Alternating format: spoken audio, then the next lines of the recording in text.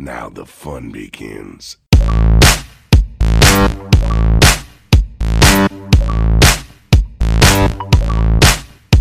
Richard.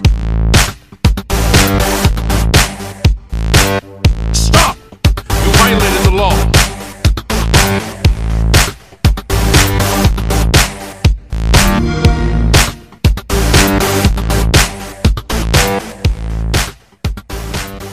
What's good, and welcome to part 2 of the first episode of the bonus accessory Game Pass Gamescast. I'm your host, Travis White, and in part 2 of our deep dive look at Halo the Master Chief Collection, my co-hosts Mike Peapack, Adam Marsh, and I will take a look at the uniqueness of the Halo franchise's narrative, the ambiance around it. And why we have a lot to be excited about moving into Halo Infinite in that regard. It's a conversation that really, pulls on my heartstrings as a longtime fan. So I'm just really excited for everyone to hear this, and hopefully will lead to starting a dialogue with you, the viewer, on why you love this series just like we do. Or, hate it. That's cool too, even though you're probably a psychopath for doing that. Wait, what? No, never mind. Anyways, before we jump in, I do want to let you know that you can now catch the Game Pass Gamescast on Spotify. Yes, we finally got approved to join Spotify, with all episodes moving forward being added to the streaming service, including new episodes every Friday. Apple Podcasts will hopefully be included in this preamble next week, fingers crossed, but we are still in the review process on that end. But enough about that. Let's jump back into talking about that sweet, nasty Halo. Take it away, Past Travis. Segue with Journey, and I think maybe Adam and I will be able to touch on this a little more, and Mike will as well. But I think us being, our gaming interest, I think we love story. Yeah. Correct me if I'm wrong. You love, no matter what a game does, if it touches you in a way that not Stranger Danger touches you, you know what I mean. I got you. But in a way that you look at it and you're like, holy shit, that was like, this is almost cinematic, or this is almost, this is a good narrative. Let me kick this off by asking you, have you seen the terminal cutscenes that were added into Halo Anniversary in MCC? They added new... I don't actually think I have. Okay, so they added terminals in Halo 1 in MCC. Right, I do know that, yeah. And a bunch more scenes were made. I think they were sent out to another studio who actually animated them, but I think 343 was directing. Okay. One of the best ones in there is kind of this first-person account of how Keyes is infested by the Flood over the course of Halo 1. And, okay, whenever he's, engulfed into... Yeah. And it's his experience. Spoiler alert. It's from his perspective for of... a game in 2001. Being infested and having the Overmind, prodding through his mind, where he really can't do anything about it, but you can tell that he's fighting back and putting up as much resistance as he can to protect the military secrets that he knows. Right, yeah. And I mean, And it was something that I wasn't prepared for when I watched it. I'm like, I know Halo 1, there's nothing left for me there. But going back and watching that scene, it was the best horror I think I've ever seen in a game that didn't involve jump scares or just being atmospheric and creepy. It was just tense. It was almost on the level of body horror of you could really feel that experience of having a presence in your mind that wasn't yours. And then you can also relate it to how bad it would be for humanity. If the Gravemind found out all these secrets that Keyes had for humanity and what their course of action was. The big picture consequences, you knew what, having played the game, you knew what the outcome of the scene was, but they managed to go back and retouch this aspect of the story, and they really nailed it with the horror. And that's when I remembered, hey, Halo's story is really aging well, and Halo's story has always been pretty good. Right. What do you now? Let me open this up to you. What do you think overall for? Let's say, I know we're talking MCC, but the majority of MCC is the original trilogy, and I think that's what. And like I said before, Halo 4's campaign, I really loved. And I know a lot of people didn't beat it or don't have as much, affinity to 4 and 5's campaign, and you can talk dirty to me on the internet all you want. I actually didn't mind Halo 5's campaign. It was nowhere near a good Halo campaign, but it was okay. I didn't feel like I wasted 6-8 hours, whatever it was. Or completely wasted, I should say. It had Nathan Fillion. It did, and Buck is the fucking man. But, what to you, or what do you think makes the narrative in Halo, and just Halo from a storytelling, from the campaign end of it, the story that's being told you, what makes it so compelling compared to, that's made it stand the test of time and age so well? What do you think makes it stand out? I feel like one of Halo's story's great strengths is its ability to tell a large-scale story with just a couple of characters. Yes. There's huge-scale conflicts, entire species at war in space, and you've got this grand space opera going on, but really, the whole fate of the conflict hinges on just a couple of people, right? And like Chief, Arby, Cortana, right? Yeah, and then the Prophets in Halo 2, the Gravemind. All of these players are just a handful of personalities that you get to know, but they're like puppeteers, right? They're making everything happen, right? But when it all shakes down, like you're saying, it's just those guys. Yeah.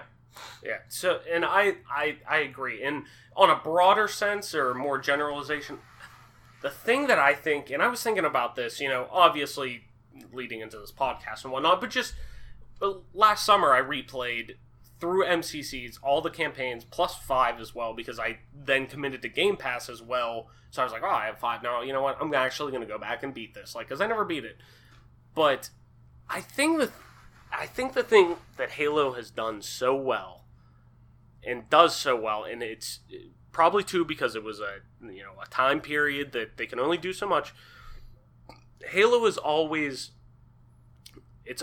emphasized the mystique, and it's always told a story of so much, like you were saying, but in a sense of so little. Like, okay, so stay with me on this one. Halo 1. You're talking what? 2001, this drops. Yeah, you're playing released with the console. Released with the Xbox, the original Xbox. You're playing on a very, low-end PC, basically. It's the first time you can play with your best friend or whoever, your little brother, your big brother, right. on the console together, playing through a story. Right, yes. So, but you're playing on hardware that is lower than a PC at that point. Yeah. You're playing on, you can only do so much. Right. What Halo did so well was, it always made me feel like I'm seeing such a, and this is with, bigger franchises and whatnot, but Halo was a new franchise.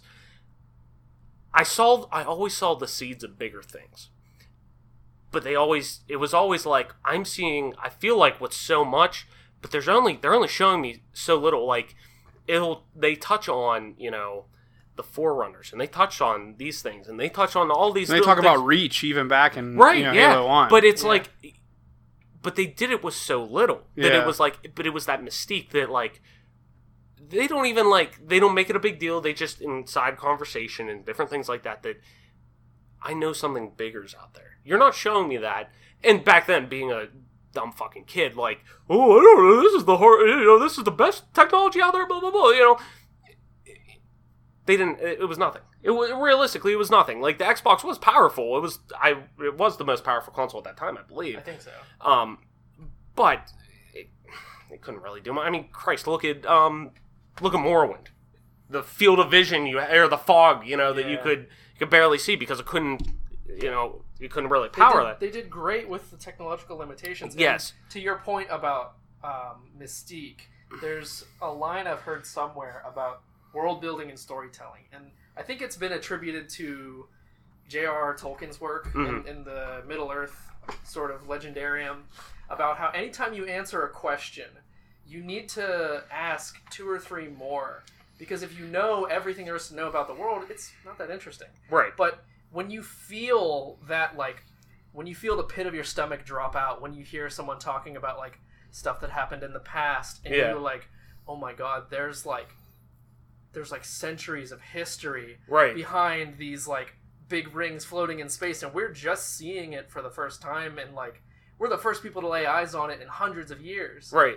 I mean, even like you're saying, that the mission right after the opening mission you play, you drop onto the Halo ring in CE, like, and you're going through there, you're like, I could tell this is something like, this is what I'm on is so modern but so old at the same time. Right. It's huge and it's empty. Right. You're like, nobody is here. What the fuck is going on? Like, it's off. Like, but it's that mystique that, like, and I think that's what the big thing with soured people with Halo, at least me personally, with its narrative moving forward. And I think what has made Infinite so much more appealing from my end of somebody who still, like, when I fucking beat Halo 3 last summer, again, watered up a little bit when you see the, you have what's his name saying to the Arbiter at the end, like, I can't believe he, died. I can't believe he didn't make it. And the Arbiter said, "Were it so easy." And you see, 117 on there scratched in, and you're like, holy fuck. Like, it showed so little, but told so much more. Right. But, and then Cortana's like, the Flood, the brutes, you did it. You did it. Like you always do. And then she's like, it's finished. And he's like, it's finished. And you know what I mean? And he puts his assault rifle back up in the wall. Right. She's like, well, I'm going to make a beacon. It'll be years before anybody finds us. What are you going to do? And he just says, wake me when you need me. And gets in a cryo chamber. And you're like, wow. Holy shit. And then another part to build on Let me just finish with this thread before I forget it, more or less. But the thing that I think that really soured me with Halo moving into 4, because I thought ODST did exactly what they need to do with. They told us cool, like, almost noir-esque, like, it was detective. Absolutely a noir story. Yeah, it was very detective. It was very, like, mystery-based. Down to the instrumentation and the saxophone. Yeah, literally. But it was very.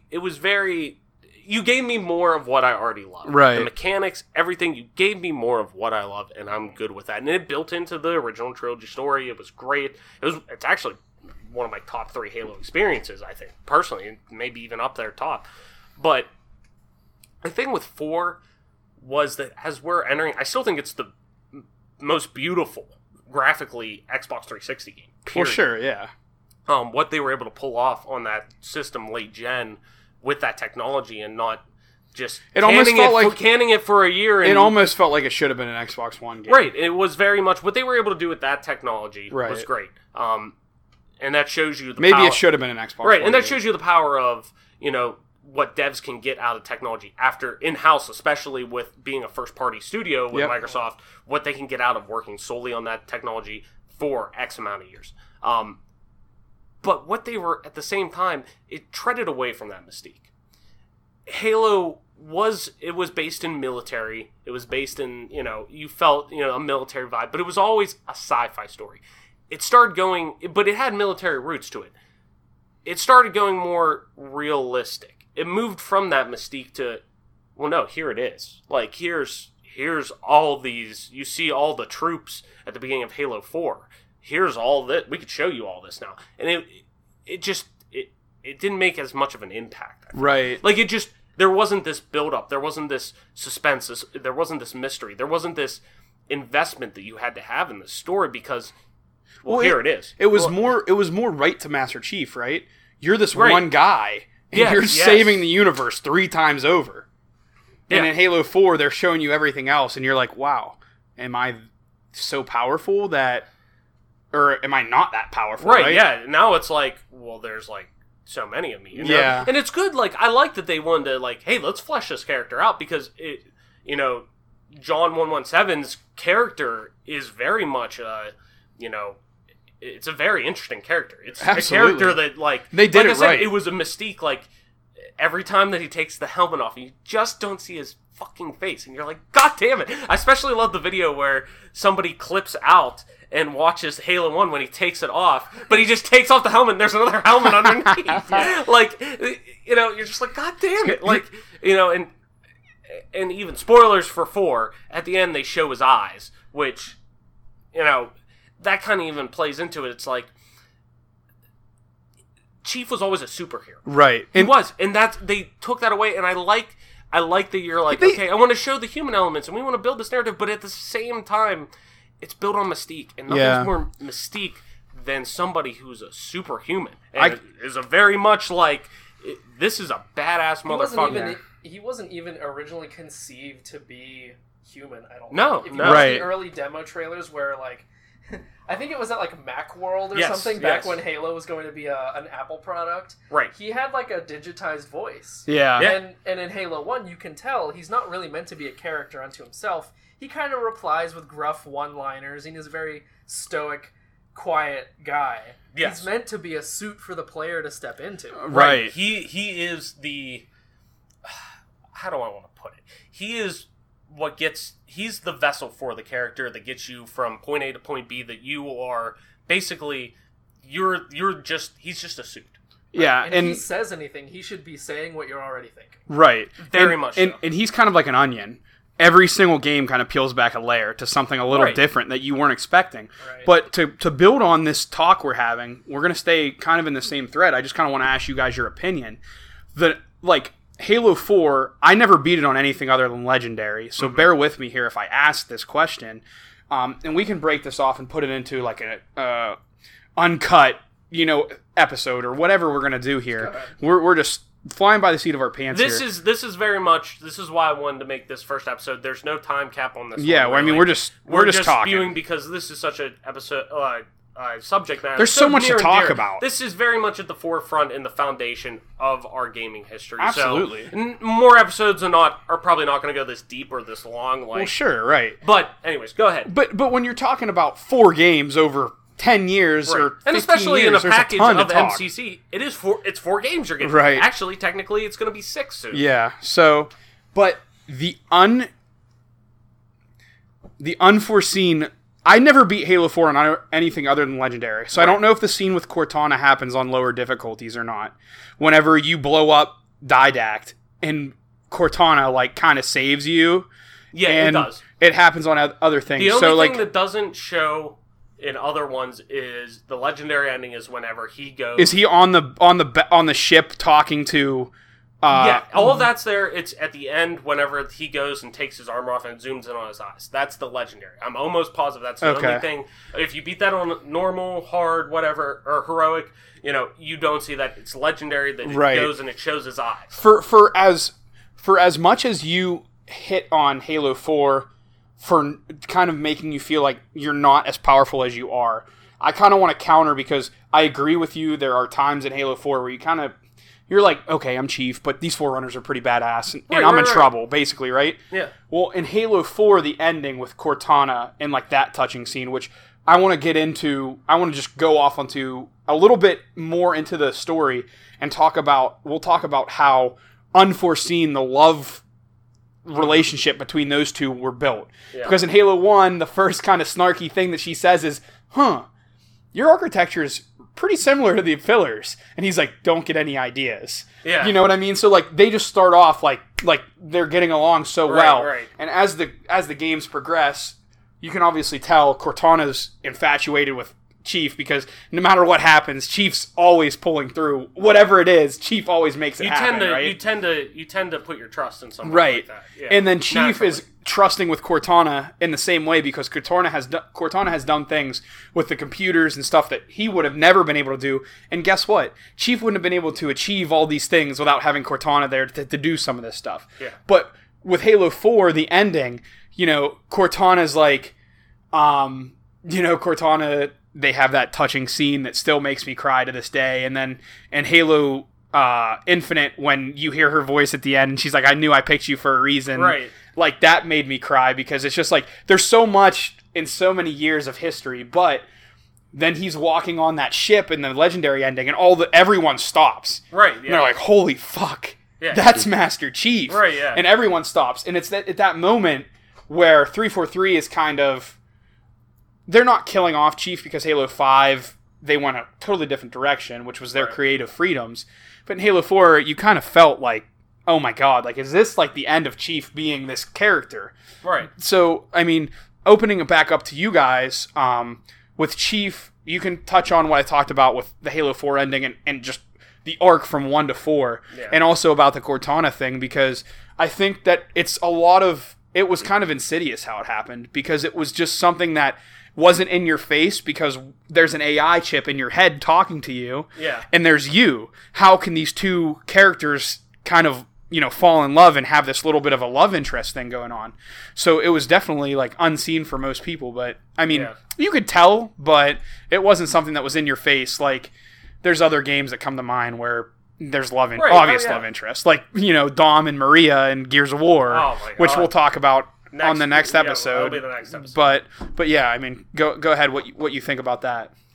I mean, I think in terms of Halo 1, where they didn't have their backstory of like how Chief was trained to be a Spartan and how Cortana picked him to be her partner, like, you didn't know any of that going into Halo 1. Right, like I said, because it's just like, Keyes is just like, all right, Cortana, go with the Master Chief. He's got to keep you safe. And she just kind of jokes about taking him over, right? So, like, at that time, there's not a whole lot of backstory about what's going on. But so, you immediately get the idea that they have some rapport. At Right. least, even if they didn't have history before that, they immediately establish rapport between these two characters. yeah, And like then- sense of humor between the two of them. And throughout the rest of the game, they rely on each other. Like, Cortana can't really accomplish much on her own, but she has incredible intelligence capabilities of, like, taking the larger situation at hand and distilling it down to Chief so that he can take action. And I think that's really where their relationship springs from. It's like when you have this voice in your head, this presence that's always with you, and you rely on them in a practical way, like, what else can you do? Like, they're just a fixture in your life. I think that's one aspect of the characterization of Chief that works, even if he's not a well fleshed out character. Like, at least you understand him in the context of his relationship to Cortana. Whereas she has more personality, she's more quippy, snarky, like, she's a fun AI companion. Yeah, and in Halo 4, Master Chief, up until this point, into the end of Halo 4, he's really, he's sitting on the ship, talking to the commander, and the commander says, it's kind of weird for you to call me that. Because, Master Chief doesn't rank that high in the military, but he's this super soldier that just keeps saving everybody. He is the most powerful man in the military. Basically, without right? saying. But he still has to follow commands, right? Right. And, Chief goes on the tangent of, and that even kind of goes back to the Infinite trailer that we Yeah. just saw a couple weeks ago. where the guy gets so excited when Chief powers up. And instantly Chief is like, status report. Yeah. Where, a status report. There's not a whole lot of humanity with Chief. Right. But in Halo 4, you can see it with his interaction with Cortana, when he's like, okay, well, how do we get out of here? That bleed a little And bit. she's like, we're not going home, John. I only saved enough to save you. And he's like, no, that's not how this works. We go together. Yeah. And you kind of see this thing where you finally see a human side of Chief. And then all the things with Cortana goes, and he gets rescued, and he's on the ship talking to the commander. And he's like, our duty as soldiers is to protect humanity. And then the commander says, well, you say that like we're not the same thing. Like, we're not all humans, you know what I mean? And I think that Chief in Halo 5, they finally kind of show a human side when he's just chasing Cortana all over the universe, right? Right, yeah. But, I mean, Travis, what is your take on all that? I mean, I think I agree. Like, it's nice to see Chief end up having these multi-threads and having more than just I'm here to save the world and I'm saving this and blah blah blah, like a robot. And has that raspy voice and just like, Right. I'm Master Chief. Yeah. And like, because that does, at the same time, that does get old. I need a weapon. Right, yeah. I need a weapon. Like, it does get, okay, Right this broken way. record, broken record. I get that. But and that's maybe just me being I'm more of that person who less sometimes is more. Like, and I said that before, but like, sometimes my stories, I like being told, sometimes you don't need to say anything. Right. Sometimes you don't need, that's why I like you said, even with what you were saying with the end of Halo 4, was so little, he still told so much. Like, you still saw those things that, and I personally, I really liked Halo 4's story. Right, I did and I too. think a lot of people, that was the one saving grace of Halo 4, that the story was fucking good. Absolutely. And Halo 5, I think a lot of people would like it more if they didn't taint it with going a whole different direction than what was. I mean, the marketing just was completely wrong. It was who's hunting who and who's in the right, who's in the wrong, and this and that. And this is Master Chief's story, and you have to uncover the truth about Master Chief. And we'll get into that in a Halo 5 Yeah, that podcast. completely... By the way, that's the only campaign of Halo I've never played. Right. It completely turned me off to the experience. And I went in at such a low... Because when I was like you, with Halo 5, once it dropped, I only really played multiplayer. I played like one mission of 5, or at the beginning of 5. But outside of that, like, I was like, I'm playing just multiplayer, fuck it. Like, but going back and having such low expectations, 5's campaign really, I was like, this isn't bad. Like, right. If this is how you would have presented it at the beginning, I think a lot more people would have liked it. But it also wasn't as much of a strong story as well. Like, the story of what they were telling didn't have as much emotional impact that was told. But I think overall, like me, just personally, and that just might be my thing, that sometimes I like whenever people tell me less with more, or more straightforward stuff at times. But at the same time, I gotta appreciate, like you were saying, in 4, you see this human element of Chief that just bleeds in, because he is, from almost birth, he was chosen because he fit these criteria, and he had these almost killer instincts. Yeah. But he was less human than everyone else, all these kids who were born into the Spartan program, but at the same time was very, you could see, like, he is a human. He doesn't want to believe it, but he is a human. Like in Halo 3 at the end, like I said, with him, racking the assault rifle and going into the cryo chamber, he kind of knew Cortana was going to be there at the end. So there wasn't much humanity that came out of Chief at that point in time. He's just your super soldier, run of the mill. He doesn't really have any connections. Yeah. Then in Halo 4, he finally realizes, I'm going to lose Cortana. But even for, and I think the big thing with Chief was, even for a man, and this is why I think they tried telling the story in 5 with him and Locke would take off his helmet, and that was something Chief never did. Like, right.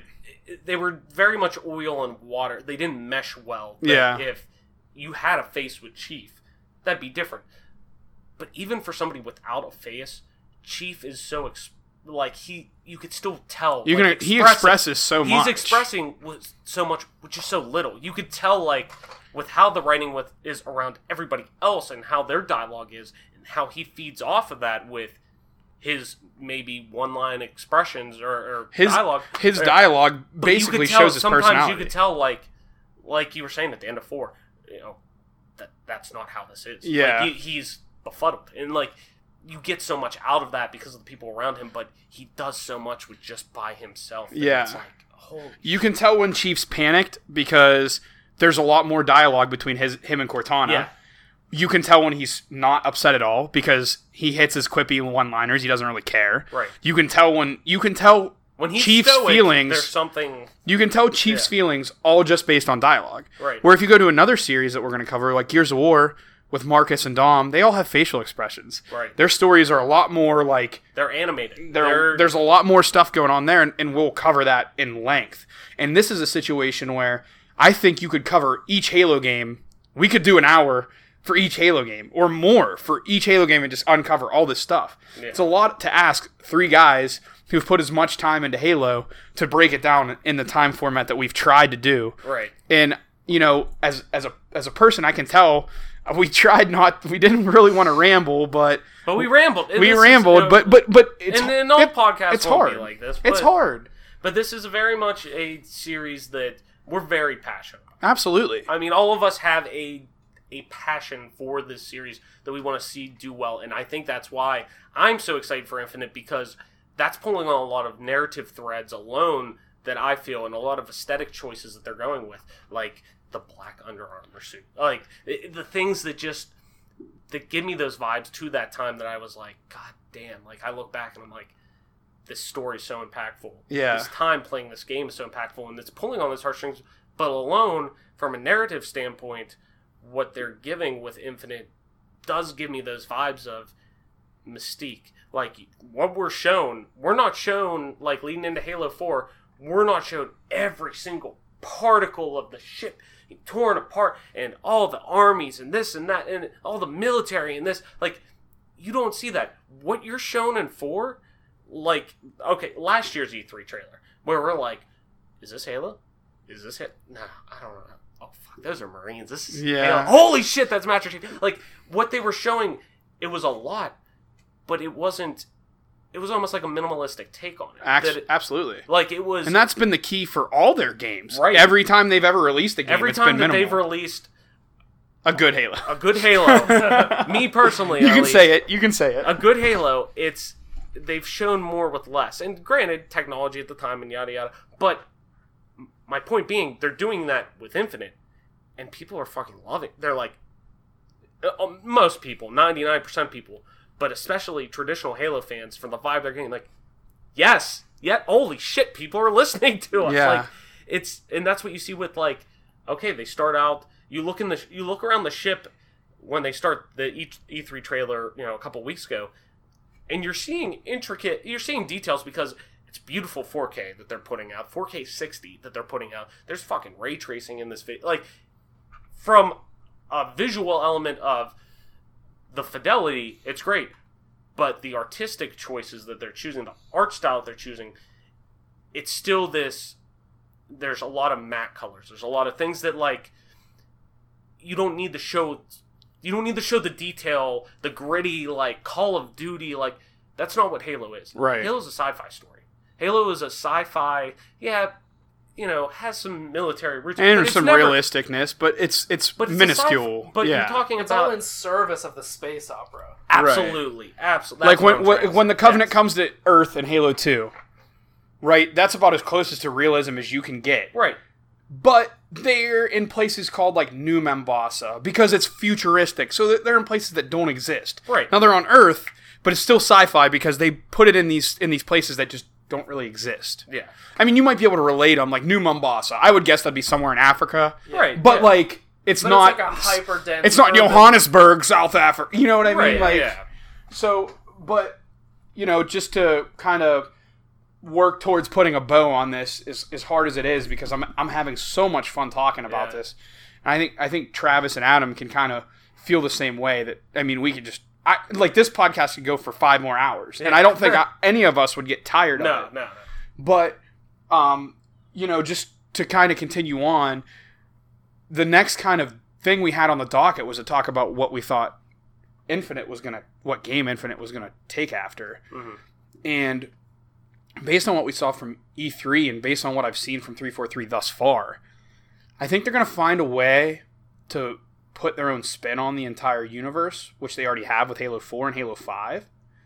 So I don't think they're going to go back towards it's not going to be like Halo 3 cloned or Halo 2 cloned. No, I don't think, but I think they're going to respect that. Not respect, but they're going to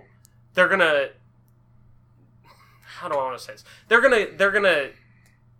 gonna bring those past ties and at least make it known that we haven't forgot about this. Well, right. I'm not like Halo 4 and Halo 5 where it's like, okay, yeah, like we know in Halo 1 and Halo 2 and Halo 3, yeah, the Chief upgraded his armor. The fuck is this guy wearing now? Yeah. Like, not that necessarily matters because, like I said, story was still good. Right. Story was great, but the vibe that it gave, like what you're seeing, it wasn't believable necessarily because then at the same time, yeah, Chief's asleep or whatever, and the secret ending in 3, what they gave, like, oh, you're coming up on that Forerunner ship that you wake up to on 4. Well, then how did Chief get his armor? It's just not. There's no connection where you feel very disconnected right from the get-go from 3 to 4. Yeah. And you very much can tell 4 is 343, 3 is Bungie. Like, there's no mistaking it. They're very different games. I feel like they might have actually did that to a fault, if that's what you're getting at. Yes. No, that's what I'm saying. What's the use? I get you want your creative freedoms, but going back to your melee combat with competitive, if it ain't broke... But you have a decade worth of... If it ain't broke, why fix it? Right. There's no need to fix it. But you have a decade's worth... Right. And you have a decade's worth of... content and, built up on this game that it feels like it's not even... necessary. Like, you didn't even have to play the older games. No, you did not have to play the older games. Which is a shame. Which is crazy to think. Like, you could have played that and been like, oh, I'm just taking over this guy who was lost in space and now he found this mysterious thing. Like, you didn't need... It was very much a chop. Yeah. Here you go. Like, you take, at the time now, right now, 5 games. After 3, chop. You take these 2. There's these 3. If you want to play this, cool. You don't need to. Our games are this. Where now, Infinite very much feels like, from what I'm seeing, okay, this is Halo. Yeah. Like, this is like, I'm like, holy shit, like, you get chills like, when you're when I when you're think seeing about the, that, like, when it finally pans out, like, that first trailer they released, and it fucking pans over the hill, and it pans the Chief holding that helmet, and I'm like, this is Halo. Yeah. We're on a Halo ring again. We are balls deep in the Halo story with, I'm getting vibes of, who the hell knows, maybe the Flood survived. Like, maybe something like the traditional Halo story of, personally, I just don't care about the Forerunners. Right, neither do I. But, and I think they'll obviously still be touched in Infinite, because that is such a deep-rooted thing, but it's one of those things that they were talked about for so long, this Forerunner technology and the Forerunners themselves, that it was that mystique that, like, we probably will never see them because it's an ancient technology, and this and that, like, yeah, we may never see it, but they're there. Mm-hmm. We know about them, but it's like, I don't know, maybe one day or whatever, but now we see them, and it's like, nobody really wanted that, and it's too far removed from the past. Nothing that they could have actually shown the Forerunners or the Prometheans being could be as good as we imagined. Exactly, yes. Yeah, because they talked it up so much. Better to not even show. Just show Once us... again, more with less. Yeah, exactly. Yeah. And, like, I don't know. I think their visual design is a little too noisy. And in general, in Halo 5, that was part of the problem with playing it competitively. Their maps are so vivid and beautiful, it's like hard to pick out the enemies sometimes. Light source, you can't tell. Gloss! No matte, glossy! Yeah. Everything's shiny! Yeah. Like, if you look at,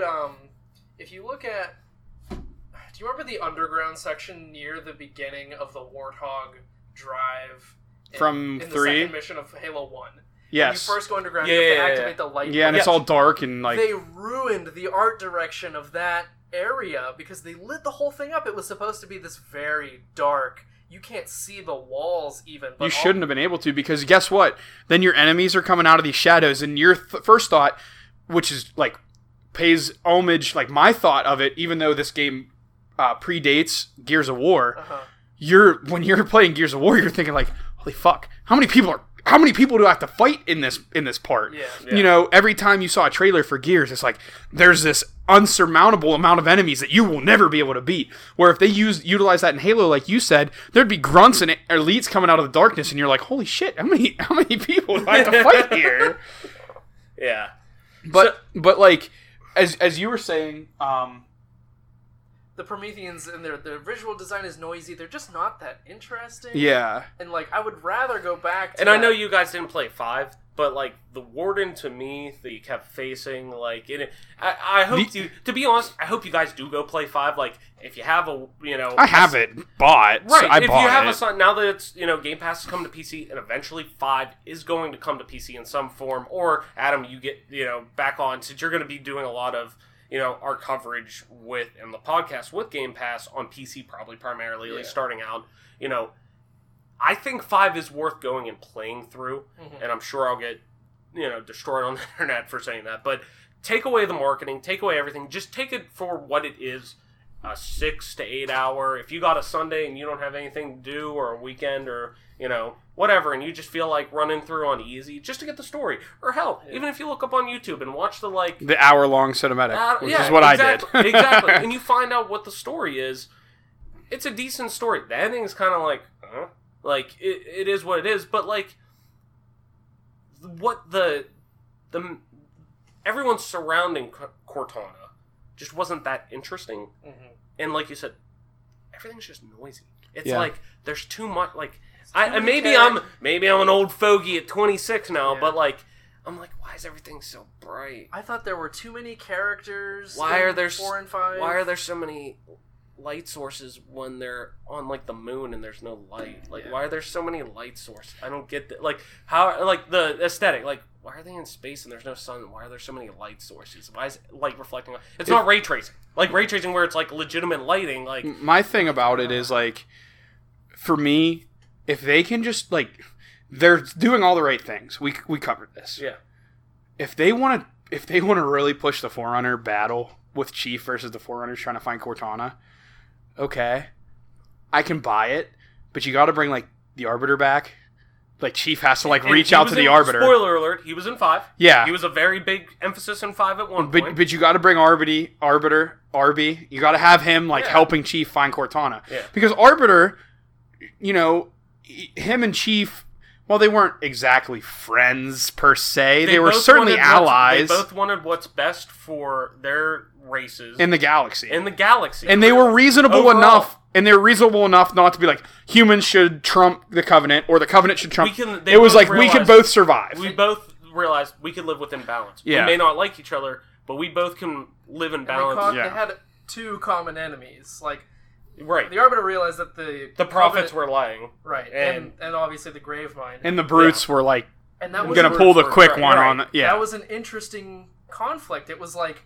You had it set up where it was, okay... It was a political conflict that was built in religion that, like, are 2 things you probably should never talk about with people, but it told such an interesting story of, okay, this is a different setting that we're in that, like, we've never seen this kind of, like, in the space opera of, you know... Yeah, with Star Wars you saw, you know... You saw politics with it, but it was mostly a very... good guy versus bad guy. I fight you now. Like, it's Star Wars was awesome, don't get me wrong, but, like, Halo was touching on some deep-seated, like, religious things and different things like that, like, you know, they called Chief the Demon. They called him Demon. They never called him Chief. They never called him... They said Demon. Like, because that's what they viewed, like, it was a religious thing because of the prophets, and, you know... And the indoctrination of the whole Covenant, and, like, they're kind of, like, imperialist... domination of every member race. Yeah. Their whole mission was a lie, and they were but somehow they were able to delude all of these different races into pursuing goals that were ultimately self-destructive. And by the time the truth gets out, it's like, okay, the prophets know that the rings are just going to destroy everybody, but they can't undermine their own authority by admitting that wrong. Yeah, the ship had sailed. Right. They pretty much just had to go down with it because they knew. Yeah. Like, what's the other option? We admit, guys, we fucked up. They're still gonna die. Yeah. So it's like, what's the off chance that we're wrong, or that, you know, the rings really aren't for that? And it was a conflict that arose organically out of the very simple setup that began in Halo 1. You had, like, the first couple missions until the Flood are introduced. It's a very simple one-on-one conflict. It's this human race versus these aliens, and we don't know, like, what the aliens really want or why they're here. We learn that over time, and then you introduce this third character, the Flood, which I would love to see come back in future titles. Oh my god, yeah. Because they played this important so role. Interesting. And then with the Flood as a common enemy, you know, in Halo 2 you saw the Covenant and some humans working together, but also the Covenant kind of self-destructing. Yeah. And that continued in through Halo 3. The Brutes took over the position as, like, the main guard. Yeah. Kind of like the bread and butter units. But the elites broke off into their own. I don't really know what the deal was with the Covenant in Halo 4. Were they, like... were they like a splinter faction that were still faithful to the prophets? No, they kind of went off and did their... They just kind of, like... They were, like, just kind of pulled a Switzerland. with themselves. Like, they just pulled a Switzerland and were just like... Yeah. Yeah, it really, because in 5 4 they don't really touch on it at all. Like, they are... Arby's, like, not really At the beginning, there's Covenant that do, like, appear, and they kind of touch on that, but then it's... Aren't they serving the Didact in 4? Yeah. There's a few, like, religious, like... Some of that religious bullshit. They are very, very much the backseat. Yeah. It is very, like, they're scattered. Yeah. Whereas... Like, some of those clans that just, like, were left over on these places that, like... I guess it makes sense. Like, they were in 5 to worshipping the Forerunners. Yeah. Where in 5, you go and you're, you know, actually find the Arbiter, and you see the Covenant, or, you know, what these Covenant are, or how they want to be referred to within all of this. You see them actually living as they probably do in a normal society within themselves, and they are religious, but they aren't these crazy bastards that you see in, you know, 2 and that you kind of can see. They're not radical. They're not crusaders. Right. They're not this radical crusaders that you see, like, almost parallel to, like, something like ISIS or, you know, the Taliban or something like that you see in the original trilogy, where now they're, you know, what most people would look at as, traditional Islamic or Muslim, faith of, oh, they're just kind of doing their own thing. You know what I mean? Like, it's very much, you could see parallels with that a little bit, or at least, it's, what is viewed in our society, I guess, if you want to say, or you get what I'm saying. So let's kind of put a bow on this episode, or at least let's kind of, we'll head into the end here, the finish line. Yeah, I mean, I feel like Halo is something that we might cover like one game at a time in future, depending on how this one goes. Definitely, I want to do, like I said, I want to do 1 on 5. We're going to do that eventually. Sure, and then we could even do 1 on Halo 1, 1 on Halo 2, 1 on Halo 3, what I mean? And there's so much content there. Right, and the Game Pass, being the first episode, and being under, the bonus accessory kind of network, if you want to call it, or IP entity, whatever you want to call it. We're going to have, the plan is to eventually have different shows where we touch on different, I want to do a Nintendo show, I want to do a PlayStation show, I want to do a PC show, I want to do, deep dives, kind of like what we did today, but this gives you kind of an overall view of what we think we're going to talk about. But with Game Pass, we can do that, because technically these games are all on there. They're in this one package, but from an overview of this, we're going to go into our last segment called, just because I couldn't fucking think of the last part of it, Cash It, Pass It, or Ass It. So, stick with me. Got 3 categories of what I want you to pick with this game. Cash It, you go out, you spend your hard-earned money, you go pay the $30 for MCC, the disc, or the download, or whatever, boom, you fucking own it forever. Pass It, where you use Game Pass, it's included in your $10 a month, or if you luck out on Black Friday, you get a $60 for a year discount or whatever like that. You have it on your, it's included with your service. You download it. After you cancel your service, okay, I don't have it. Okay, whatever. But it's worth, buying it then. Or Ass It. Fuck this game. Don't buy it. Don't spend your money on this. What do you guys think, Adam? I'm going to start with you. What do you think? Cash It, Pass It, Ass It? I think MCC is probably something you want to either cash or pass. You definitely think you should have this installed on your console? You should have MCC. If you own an Xbox One, you should have this installed on your console. Absolutely. Okay. And it's going to be down to you to decide. I don't want to split the hair over. It's definitely worth buying retail owning outright versus pass. Almost like with a movie. Oh, I want to buy this movie. Oh, you know what? Or should you buy this movie? Should you rent it, or should you just pass on it? Yeah. Like that type of deal, I guess, if you want to look at it. Okay. I gotta punt it over to Mike. You're punting it. I don't think I can split the hair. You punted it. You punted it. Gut feeling. Gut. What do you say? I think pass. Pass it? I think it's something you should Game Pass. Okay, so if you have Game Pass, it's definitely worth picking up if you have Game Pass. Yeah. Like, if you are subscribed to the service and say you have it for a year, it's definitely worth having installed on your Xbox as one of your Game Pass games. Okay, cool. Mike, what do you think? This one is tricky. If you asked me before the big update, obviously I'm saying Ass It. Even with the campaigns. That's where I start to get into trouble, because I feel like the campaigns... something we didn't talk about during this whole episode, which is like a miracle. If you sit down and try to play through Legendary by yourself or with a companion, you're looking at like at least an hour per mission, because you're going to die times and things like that are going to happen. So you're talking about 1 hour per mission, and there are so many missions in these 4 games that you're getting so much content. For me, for $30, it's a buy. I mean, you just got to cash it, because it's just, there's so much there, and I can understand the sentiment of wanting to pass it. But regardless of whether you pass it or cash it, it should be on your hard drive. It's a big-ass game, so I can understand if you pass it, deleting it. To me, it's a cash. There's so much campaign. There's so much multiplayer to offer. In the social realm, too, which, by the way, when I get onto social and play in social, I'm by far normally one of the best players in the game, because I'm a competitive player. So there's plenty of, like, newer player base out there that are out there in social games that are welcoming. You find games. Yeah. Like, now that it's on Game Pass, you find games. To me, it's a cash. I'm kind of biased. This one's kind of tough for me. Right. But I'm saying this is a cash. Travis, what do you think? Yeah, I mean, I'm going with cash it. Yeah. Right now, if you're buying an Xbox One, you're committed to the Xbox brand. I love video games like all of you guys.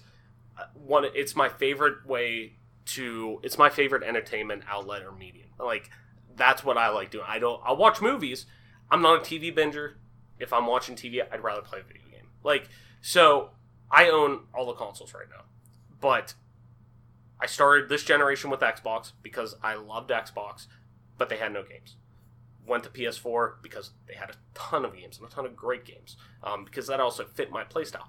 But nothing replaces Halo. Halo made me come back to an Xbox because they were getting all this. Plus, with Game Pass, it's inspired us to make this kind of at least on my end, the top priority of a podcast I want to get out there, because this value that you have is ridiculous for $10 a month. Like, and you have access to over 100 games and all Xbox One exclusives drop on there day one. Like, that's a no-brainer. For $120 a month, you're spending two AAA sized games you're buying. That's crazy. Anyways, though, that being said, like this game, Xbox right now, if you own an Xbox One or an Xbox One S, whatever you have, you're buying it because you're committed to an Xbox brand, and you probably have Game Pass. Like, you're committed to that brand because Xbox has always admitted, like, Phil Spencer has always come out and said, hey, we've lost this generation. It's done. Like, let's build the foundation. Let's scrap everything. Let's build the foundation moving into the next generation. That's why you see with Game Pass. That's why you see with Xbox One X being the most powerful console. Like, you're owning an Xbox because you love Xbox right now. It's not like PS4 or even Switch where it's like, I'm owning this because there's a lot of great games out there. I just want a game, and whatever has the best games on there, I want to get this. If you have an Xbox One, it's because you love Xbox. Like, that's just what it is, because there's not a lot of exclusives. That being said, this is a cash-in. If you have an Xbox One, you have to own this game, because it's the best exclusive, personally, that I think they have this generation. From just a value standpoint. And it's from the older generation. It's from the older generation. It's the improvements they've made to it. The campaigns alone are fucking awesome. Yeah, I mean, the update to 60 frames and 1080p on Halo 3. It's caused us issues competitively with Ghost Melees, Bloodshots on LAN. It's caused some issues making the switch. Right. But absolutely, this is a cash. To me, if you own an Xbox One, this is just a must-have, because I mean there are tons. But this isn't a buy an Xbox One to have.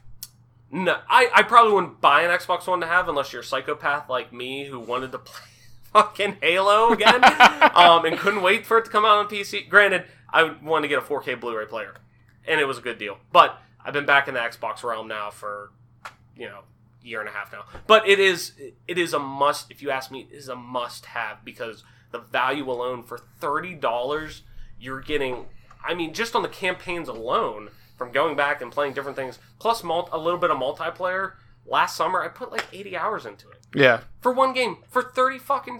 Yeah, that's a lot of playtime. I might have to amend my decision, because the longer I've had to think about it, the more I'm coming around to cashing it. Just from a value standpoint, MCC is a game you should have because you're going to revisit it year after year.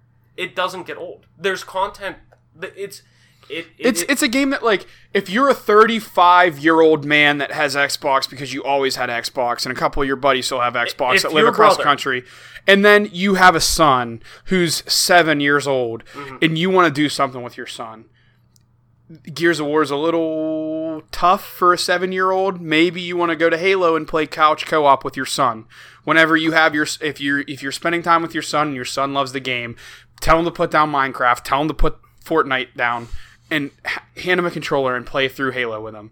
Yeah. And guess what? Halo 1, you hit the select button, you have the updated graphics. So if your kid can't get behind the graphics that Halo 1 had to offer, Halo 1 and Halo 2 are so blocky now? Yeah, they're updated, so you can enjoy that with your son. I mean, that's an example. Lame game, pog. Yeah, like. And I came into this podcast saying that Halo's story has aged like fine wine. It has. And I think it's going to continue to age well. There are some, now, playing it recently, there are some things that you're like, I'm like, I remember that being a little bit deeper, but the overall story of it, man, like, it's just so, it's so emotional. We didn't even talk about the music, the soundtrack, the score of this game with Marty, man. There's too much to cover. And that's one of my last little sidetrack here. But one of the things I think they're doing so well with Infinite is they got such a good sound and music and score director. All their music directors have experience on these huge cinematic games. Uncharted, Last of Us. What else were they from? A couple of other like really big cinematic games that they're coming now to Halo. And you could just tell from like when the Marine is trying to start up Chief again, and you hear the different like the like almost like hope. Yeah, there's a little bit of hope, like please don't die. Please don't die. And it builds up, boom. And then it's and you hear the Halo 3 shield regen. Yeah. And then you see the HUD and it looks like Halo 3. The woodwind come in the background of just like we did it. Like it. And 343 fucking threw in the classic Bungie. Do you guys remember I Love Bees, the ARG, before Halo 2 or 3 came out? Basically, they had like that whole online campaign. Yes. They threw in a little streak of that in the trailer because there were download codes. Yeah. In his HUD. The 5x5s, yeah. There was download codes, and they were all different lengths of Game Pass. So when you activated those codes that came up on his HUD, if you froze it and used one of those codes, you got Game Pass for X amount of time. So that's them learning more lessons from their predecessors. Yeah. But I don't want to stretch this out too long, but I think I might have to. You going cash? I might renege and say cash. Because he's going cash. I mean, he's cashed it. I cash that check, baby. This is a game that you should have forever because you're going to be revisiting it year after year, and like it doesn't make sense to pay for Game Pass if this is what you're gonna do it for. Yeah, absolutely. I mean, maybe keep Game Pass for other reasons, but just for MCC. Game Pass. Let me. You want to own this game. Let me break this down from a value standpoint. Halo MCC, all the games are combined. Obviously, you're going to want to cache that. Looking forward to a Gears of War type podcast where all the games are separate. They're all in Game Pass, but they're all separate. You probably just want to pass most of those games, right? Because they're separate. Right. A game and not that they're expensive to go and buy, but out of just ease. Yeah. Like ease to just fire it up and just switch. They're all like 5 gig downloads or whatever, outside of 4. Yeah. That's the newest one. But like they're all, relatively small downloads. Exactly. Download them real quick. Exactly. And there's going to be games on here that are going to be passed. Some of them are going to be cash. And I'm sure there's going to be some of them that are going to be ass. Yeah. But Halo MCC, to all three of us, and to everybody who owns an Xbox, should be a cash. It should be a cash. Unless you are so biased against Halo and you hate it. If you're that type of person, I'm sorry. I don't want to hang out with you at the parties. Why don't you enjoy good things? Like, I don't want to hang out with you at the party either. And to the last question on the script here about a permanent spot on your hard drive, I think I might still have to say it's something I reinstall every once in a while. Like which is fine. I have seasons of Halo. Yeah, revisiting you get that itch that only you've Halo always can been stretch. that way though. Yeah. You've always had your bits where you're really into Halo, and then you've had them where you're like, it's like a fling that comes back. Like it's that itch that only one thing can scratch. Yeah. And when you want that, that's the one thing that can scratch it. But after a while, it's like, I want to play something else. And I'm the same way. But that game will always. That's the one game like. As I said before, I'm mostly a physical media whore still. Yeah. Like, I do, but Game Pass has changed me. Xbox, I am all digital. Besides, I still buy a few, like, if I want to buy a few collector's editions or whatever like that for games. But I'm mostly Game Pass on there. But the one game I do have that's always in my disk drive is MCC. Because that's one game that, like, I want to make sure I owned. Like, all my PS4 games basically are physical, but everything else is, But, with that being said, I think we're going to put a bow on this one. This is a hell of a first episode. We went over 2 hours. So check the time, and it's what are we working with? We're running at 2 hours and 23 minutes. Woo! This one might be broken up into 2 parts. We might 2-part this. We might have to 2-part because we did a really good job at. I didn't want to cut any of this because it was very good. I like the long form. I do. I love long form, especially when it's something we're passionate You could about. probably release it twice. You could probably break it in parts, do multiplayer look, campaign look, because we did kind of chunk that up really well. We'll probably, but you could release it as a whole thing. We'll probably do. I think I'll probably trend towards doing 2 parts, but I think with that, let's put a bow on this. So we all said cash it. So yeah, go buy MCC. If you own an Xbox One, go buy this goddamn game, man. Yeah. Next on the docket, another franchise that we love near and dear in the Xbox ecosystem or universe whatever you want to call it. Gears of War. And we're talking Gears of War, the series in general. The series in general? Yeah. Okay. It's all on Game Pass. Cool. I'm actually just started up. I never beat 4. I started that up last night for the first time in a long time. I was like, I need to play through this because 5 looks fucking great. I'm really excited to touch on 5. I know 4 people were like, it was kind of the same, but it was still good. Yeah. But I like where they're heading with 5 from what I know about 4.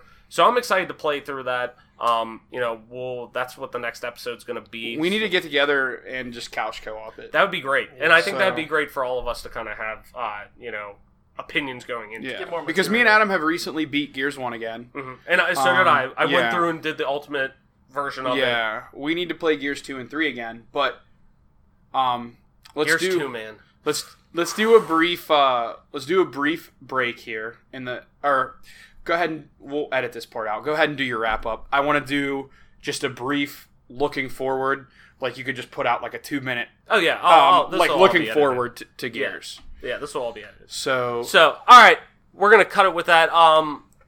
So Adam, let's start with this. Where can people find you? Social media, what's your Xbox Live, Steam, whatever. Where can people find you? Get me on Twitter at AC_Marshy. And tweet me your opinions about Halo, about games in general. I love all kinds of games. Show me the kind of games that you're playing. Tell me what you're doing. Show me the games that you're making if you're developing games. Yes, show him the games. I'm way into that as well. I'm kind of a hobbyist developer, so that's a lot of where my perspective comes from. So again, you can get me on Twitter at AC_Marshy. And Mike, where can people find you? Twitter, Xbox Live, wherever. Plug your shit. Absolutely. So you're going to find me on Xbox at LL Toy Soldier LL. I know it's outdated. I've had the tag since Halo 2 and Gears of War. Give me a break. It's been like 13 years. On Twitter, it's at Toy Soldier, but the second O is an X. So it's TOYSXLDIER is going to be my Twitter. All of that will be in descriptions. I will put that all in the descriptions. Yeah. And just like Adam said, I'd just like to echo the sentiment. Just don't feel free to tweet at me and tell me if my opinion is shit on competitive Halo, or if you like my opinion on competitive Halo, or if you go and you watch my clips on Halo and you say, wow, dude, you're sick at this game, or if you say, oh, you suck ass at this game. I don't care. I just want to interact with you guys. Just let me know how you guys feel about it. And that's one of my things I've always kind of thought of with these. This should be a platform to start a conversation. Yeah, I'm not looking to ego anybody and say, I'm really good at Halo. I'm not going to listen to you. You're an idiot. If you give us a lot of comments or questions, maybe we'll do like a roundup of questions, like a Q&A session, a Q&A, something like that. And each one of us will give you our opinion on said question, or you can direct it at Adam. You seem to be really into narrative and story-driven games. How do you feel about X? Travis, you seem to really like cinematic experiences. How do you feel about Y? Suck? And then me, why, you're into multiplayer. How do you feel about Z? Yeah. No, definitely. Or offer it up to the whole group. Right. And we'll cover it. Definitely. If there's a comment section, wherever you're listening to this, reach us there as well. Yeah. And this will be all of our episodes starting out SoundCloud, YouTube. It'll all be on there. And then going on to all major podcasting platforms, Apple, Google Podcasts, because your boy is on Android, so I gotta look out for my Android homies now. Spotify, all that jazz, so you can find us on there. You could also find me, Travis. I stream. Mike streams as well. Plug your stream, actually. It's twitch.tv/MP_Toy Soldier. So if you want to see him shit on some kids, that's the place to go. Yeah, absolutely. Halo streams mostly. Terms of service. Yeah, TOS. But and Ninja Gaiden Black speedruns. Yes. I'm getting back into that this summer. Yeah. So I'm working on a couple of boss battles. There's some strategies at Ninja Gaiden, and my favorite reason why I love to speedrun Ninja Gaiden is there's little to no glitches. So there is a few glitches you can do in Ninja Gaiden, but it's not game breaking. So that's why I love it. You still have to play the game. Yeah. So with that, check him out. And my name is Travis White. You can find me at Travelus on almost all social media. I take that back. At Travelus_. There's this one actually two motherfuckers. I got a bone to pick with people. The first one on Twitter, at Travelus, hasn't tweeted since 2013. He has like 3 tweets. I want that goddamn tag. Same with my my Twitch, which is twitch.tv/Travelus_. I play a lot of Siege. I play a lot of single player games, Let's Plays, things like that. But one motherfucker who has just regular Travis has 2 followers and 1 view. God damn it, I want that. I don't want the underscore. I want everything the same. I just want @Travis. Anyways, I'm getting in deep. Xbox Live, that is just regular Travelers. So you can find me on there. With that said, these have been 3. Rip Barry. Yeah, R.I.P. Barry Hunt. We don't talk about him anymore. He gone. But thank you for joining us. These have been 3 of your newest friends, and we hope that you enjoyed the conversation with us, and we hope that you will join us again. Next game that we are covering, once again, is Gears of War. So start playing that. Start playing through those games. They're goddamn great. And we will check you on the next episode. Spoiler alert, Gears is going to be definitely a pass. Maybe cash. Just letting everyone know. It's a pass right now. Thanks for tuning in to Bonus Accessory. Yeah. This has been the Bonus Accessory Game Pass Gamecast, and we will see you next time.